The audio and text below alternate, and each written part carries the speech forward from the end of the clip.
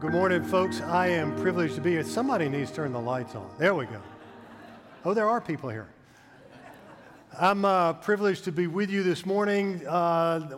Bring greetings from Rich Conwisher, who today is in Dallas, Texas.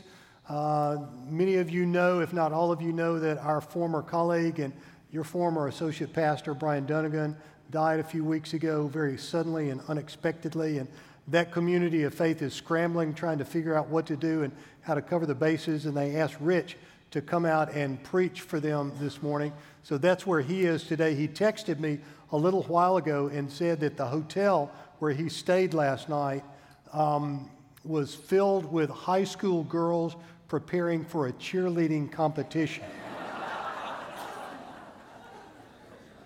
I think I slept better last night than he did. But it's good to be with you, not only you who are here in this room, but those of you who are joining us online as well. Rich did ask that we pray for him and for the Highland Park Church. So join me, if you would, in prayer. Father, we do thank you for Rich, for his life and his ministry, and pray that you would bless his labors in Dallas this morning.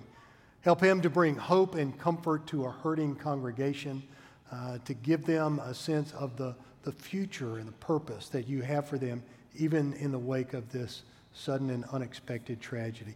And bless that church, Lord, a beacon of light in that community. Help them to continue to turn to you for everything that they need going forward. Give that to us today as well, Lord. Help us to turn to you, to open our hearts and inspire our minds to follow you, not just today, but throughout the coming week. In Jesus' name we pray. Amen. Probably close to 30 years ago, my very good friend Bill Manus, and many of you knew Bill Manus. He was the longtime director of recreation ministry here at the Peachtree Church. Bill and his wife Jackie bought a farm in North Georgia. Now, to say farm is a little bit of a misnomer because Bill said that when he got it, it was nothing but trees. It was just as far as the eye could see, tree after tree after tree after tree. And there were a couple of pastures and meadows, but more trees than anything else. And in order to do what Bill wanted to do at this farm, he talked to some people and hired a logger who would come in and select cut some trees. This logger came in, surveyed the trees, and cut some roads in there, marked the trees that he was going to cut, but left lots of other trees as well. And so he came in, he cut down the trees, they were sold, they were turned into lumber, and Bill pocketed some money and began to dream what he was going to do with the money and with his property. Wasn't too long after that a springtime storm blew through Georgia. You know what they're like. You've lived here long enough.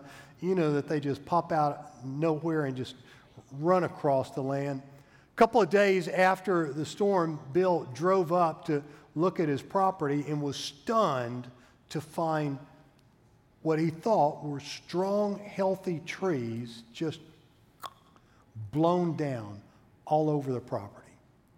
So he contacted the logger, and the guy came out and surveyed the property with Bill again and explained to Bill that he really wasn't surprised that all these trees that they thought were strong and could sustain themselves were weakened. When they select cut the trees, some of the windbreak for the other trees was removed. And not only that, but he explained to Bill that the roots of these trees are interconnected. And they hold one another together, and they hold one another up. And when some of the trees were removed, the trees that they thought were strong were not as strong as they thought they were actually weak. And because the roots were no longer alive, those trees that were left lost the strength of the other trees. So when the storm blew through, they just fell down. What keeps you standing when the storms of life blow through? You know, for the last several months, we've been working our way through the book of Romans, Paul's letter to the church in Rome using this outline, as it were. What a Mess is the first 3 chapters. Sin is worse than you realize. Chapters 4 through 7 really help us to realize what a gift God is, that grace is bigger than your struggles. And then what a God in chapters 8 through 11. Love is stronger than your circumstances, and we work our way towards the finish line in 12 through 16 with what a difference. Peace is closer than you think. Mary Hoffman and I were chatting earlier before the service, and she said, I can see the finish line of the series on Romans, and it ends well. I think she was talking about next week's sermons, not today's sermon, but I don't know. So let's take a look at the first 7 verses of Romans 15 to hear what Paul said to them and what God is saying to us today. We who are strong have an obligation to bear with the failings of the weak and not to please ourselves. Let each of us please his neighbor for his good, to build him up.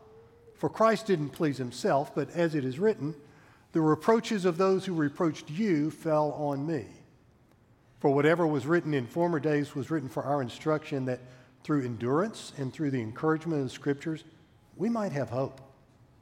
May the God of endurance and encouragement grant you to live in such harmony with one another, in accord with Christ Jesus, that together you may with one voice glorify the God and Father of our Lord Jesus Christ.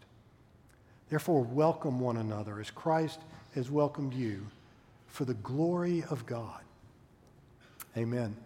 May the same Holy Spirit who inspired the writing and preservation of these words inspire them for our understanding as well. You know, there is a difference between strength and weakness in the way that, let's say, the world out there looks at strength and weakness, and the way that we who are seeking to be followers of Jesus tend to look at strength and weakness. A very simple way of understanding is to realize that out there, worldly strength is predominantly seen as a tool to use to dominate other people, to put other people down, to advance one's self at the risk of damaging, or sometimes with the intent of damaging, someone else. If you don't believe that, just scroll social media for a little while. After you've looked at recipes and dog videos and cat videos, you'll begin to see young people saying snarky things about others, putting them down, trying to humiliate them, to use what is seen as worldly strength to put others in a bad position. A friend of mine, good friend of mine, was at the Kentucky-Georgia game a few weeks ago. He is a Kentucky fan. And just to put it into perspective, what was the score of that game, Hank? Do you remember? It's a good thing I wrote it down. It was 51-13. Georgia, by the way. Georgia won. Now, my friend, the Kentucky fan, was wearing Kentucky blue and Kentucky colors and Kentucky memorabilia. And he said, a couple days after the game, he said as he walked in, everyone was polite to him. Everyone was cordial to him. They greeted him, said, good luck, and had kind things to say to him. And as Georgia piled up the score, that's not what he said to me, but that's what happened, 51-13. As the score advanced, people around continued to be affirming and encouraging to my friend. He was having a great experience until about halfway through the fourth quarter, when somebody sitting a couple of rows behind him off there had apparently overserved himself a little bit and proceeded to tell my Kentucky friend, "We're killing you! We're murdering you! You're no good!" My friend said, "Oh, yeah, I've been here the whole game. Yeah. I've seen what's going on here. Yeah, I see the score. We're murdering you." Worldly strength, particularly when it's been seasoned with adult beverages, tends to be used to harm other people, whereas godly strength is always used to help others. Worldly strength hurts others. Godly strength, the stuff that Paul was talking about in Romans 15, helps other people. Now, you can't just wake up tomorrow morning and decide that you're going to be a godly strength kind of person and go out into the world. I don't know how many of you kept judgment journals that Rich talked about last week. If you were here last Sunday, Rich suggested that each of us just one day a week write down every time we have a tendency to be judgmental towards someone else. One of my friends said he got 100 yards from the church before he was being judgmental about somebody else in traffic. It happens. It happens. You can't just run the Christian life on your own fuel. We need certain tools. And Paul listed out some of the tools that we need in his church, in his letter to the church in Rome. He said that we need the tool of endurance, we need the tool of encouragement, and we need the tool of harmony. The interesting thing is that these things don't just happen. Paul said they have to be given to us. They don't just pop up. Like endurance, for instance. Endurance, you don't just wake up on a 32-degree morning and decide, having been a couch potato your entire life, you're going to go out and run a marathon.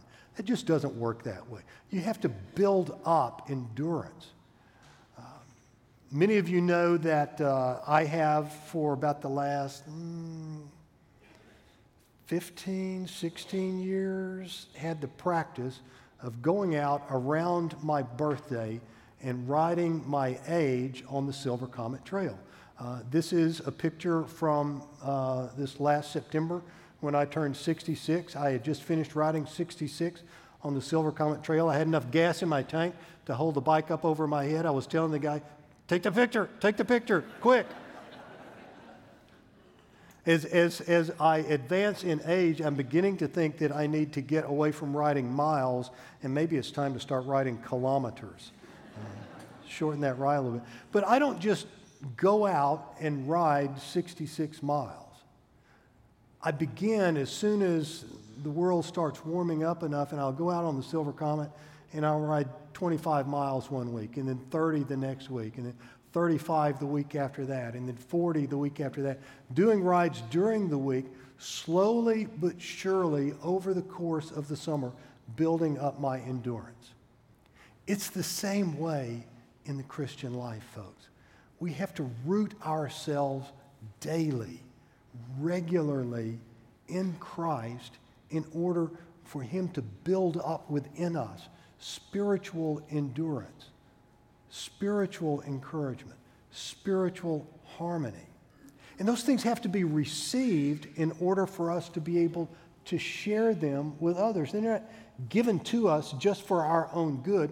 They are given to us for the community of faith, to live in relationship with one another. Realize that in the church in Rome were all kinds of people, just as there are all kinds of people in this church this morning. There are folks who were at the top of the social economic rung, and there were folks who were at the bottom of the social economic rung. They didn't interact with one another all the time, and when they got together for worship, suddenly they were pressed into relationship with one another. They may not necessarily know each other well enough. And Paul says that in their relationships with one another, they had to endure the time with one another to help encourage each other and to live in harmony. Now think about that as you start thinking about the family Thanksgiving table this Thursday.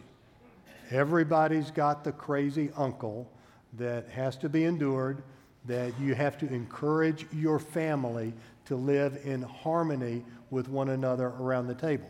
And I know that's a reality because I just watched all of you going with each other. I understand how that happens. The best way to be given these characteristics by God is to have a role model, to have someone who builds into your life these characteristics so that you can live them out. In other places in his letters, Paul talks about what theologians call the imitation motif. Here is one from 2 Thessalonians 3, verse 7. He says, "You yourselves know how you ought to imitate us." A little bit later in that letter, he says, "It wasn't because we don't have that right, but to give you in ourselves an example to imitate." Finally, in Philippians, Paul says, brothers, join in imitating me and keep your eyes on those who walk according to the example you have in us. Every one of us needs what I call somebody with skin on. It's real easy to read the Bible and to believe this, but we need someone with skin on to model this out for us, to show us how to live. Yesterday, Lib and I were out running a couple of errands, and we had come around the church, and we were headed north on Roswell Road. And as we approached the traffic light right up there at Blackland, at Habersham, I noticed that the light at Blackland was red, and traffic was backed up from it all the way to Habersham. I was the next car, but I didn't want to pull forward and block the intersection. So I was waiting, I was watching the light up there, I was watching traffic flow, and the car behind me honked their horn. I looked up in the rearview mirror, looked back forward, and they honked their horn. The white Tesla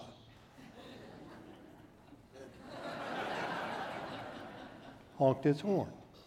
Now, they didn't just beep it.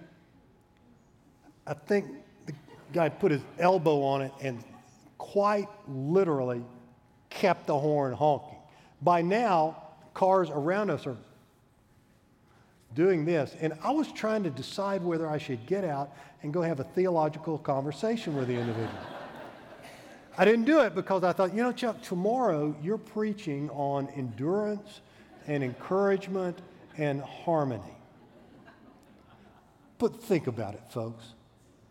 That's the world in which we live, in which that sainted person in the car behind you, bless their heart, is sitting down on the horn, getting on your last nerve. And every one of us has that person in our life who has the spiritual gift of getting on our last nerve. So in order to live out endurance and encouragement and harmony, we need somebody with skin on to show us how to do this. Long time ago, when I was playing junior high football, junior high is what existed before there was middle school, by the way. I was playing junior high and high school football, and I remember reading this book by Gale Sayers. It was his autobiography called I Am Third. I wonder if anybody else remembers reading this as a kid. Okay, 3 hands. Okay, now you're starting to wake up in the sermon. Okay. The Gale Sayers title for this book came about because someone taught him the philosophy, the Lord is first, your family and friends are second, and I am third. Now, as a 13, 14, 15-year-old kid, that made an impression on me. I remember the cover of that book. I remember reading that book. I remember Gale Sayers teaching me, the Lord is first, my family and friends are second, and I am third. And he served as a role model for me. Now, I didn't play running back. I was an interior lineman, but still, Gale Sayers was a role model for me, not in playing football as much as it was in how to live my life. I am third. And then somewhere along the way, somebody shared with me a simpler way of remembering this, and that is to just think simply about the word joy. Now, all of us want to live a joyful life. But the J in joy stands for Jesus. The O stands for others, and the Y stands for yourself. The reason the Christian message took hold in Rome is because Paul taught the believers there to live joyful lives. Jesus first, others second, themselves last. Now, remember, this isn't something you can just wake up tomorrow morning and while you're brushing your teeth, look in the mirror and say, by golly, I'm going to live a joyful life. Because I promise you, the minute you do that, The world will conspire against you, and when you get in traffic on the way to wherever you are going tomorrow, whether it's to work or run errands or get in the car to go to the Atlanta airport, to fly off to Timbuktu for Thanksgiving, and everyone in the Atlanta airport will be filled with joy, right? If you're driving to work or whatever, there's going to be somebody behind you honking the horn, getting on your last nerve. You can't just say, I'm going to be joyful today. It doesn't work that way. Those characteristics have to be given to us by God. And when God gives them to us, when we allow Jesus to be first in our life, and not just on Sunday morning, but every other day of the week, whatever it takes for you to do that and live that out. For me, I have to begin every day. Let me rephrase that. I choose to begin every day because I need to begin every day reading Scripture and praying. I simply need that infusion of God in my life at the beginning of the day and throughout the day. Because you see, when we live joy lives, Jesus, others, yourself, then our enemies become our friends, our opponents become our colleagues. It's like the phenomenon that I see just about every weekend this time of year when I'm watching college football or I watch professional football on Sunday. It is not unusual to see a scene something like this take place after a game. These players who are enemies of one another during the game, because they are brothers in Christ with one another, meet in the middle of the field and kneel with one another and pray with and for one another. You can't do that if you're running on worldly strength. You can only do that if you are living your life with joy. Jesus, others, and yourself. You know, Jesus said that in this world you will have trouble. It's not a matter if, it's a matter of when the storms are going to come along in your life. And I don't know what the storm is that you're dealing with right now, or that you are just coming out of, or that is going to break in your life in the next week or month or year. In this world, we will have trouble. But remember that Jesus also said, take heart. I have overcome the world. You see, to live a joyful life, when we put Jesus first, he builds spiritual endurance in us. That's that daily, regular investment of God in your life. He enables us to be encouraging one to another. And he fosters harmony in our lives, within ourselves, in our relationship with God, and then in our relationship with others. You see, the strength that you think you have will fail. It's just reality. But if you allow Christ to put his strength in you, then the weak points in your life are strengthened by him so that he can use you to make a difference in the lives of other people. Storms come.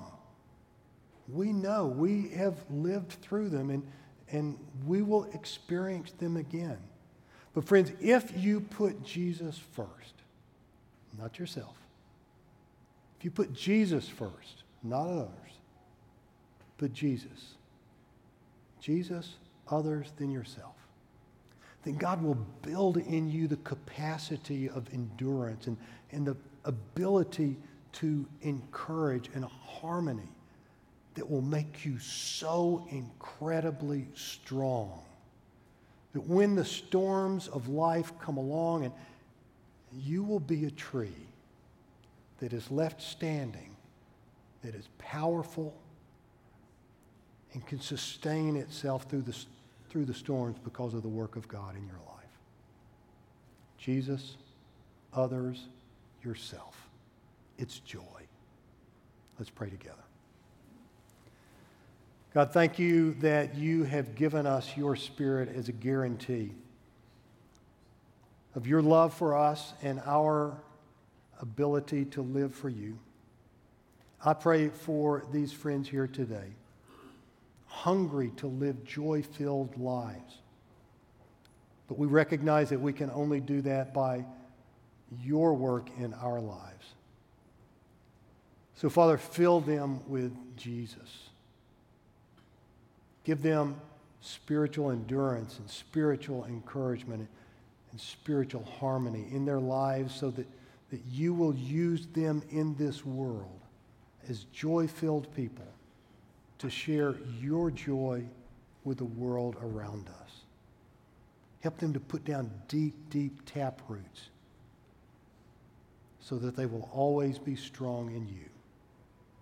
This we pray in Jesus' name. And together all of God's people said, amen.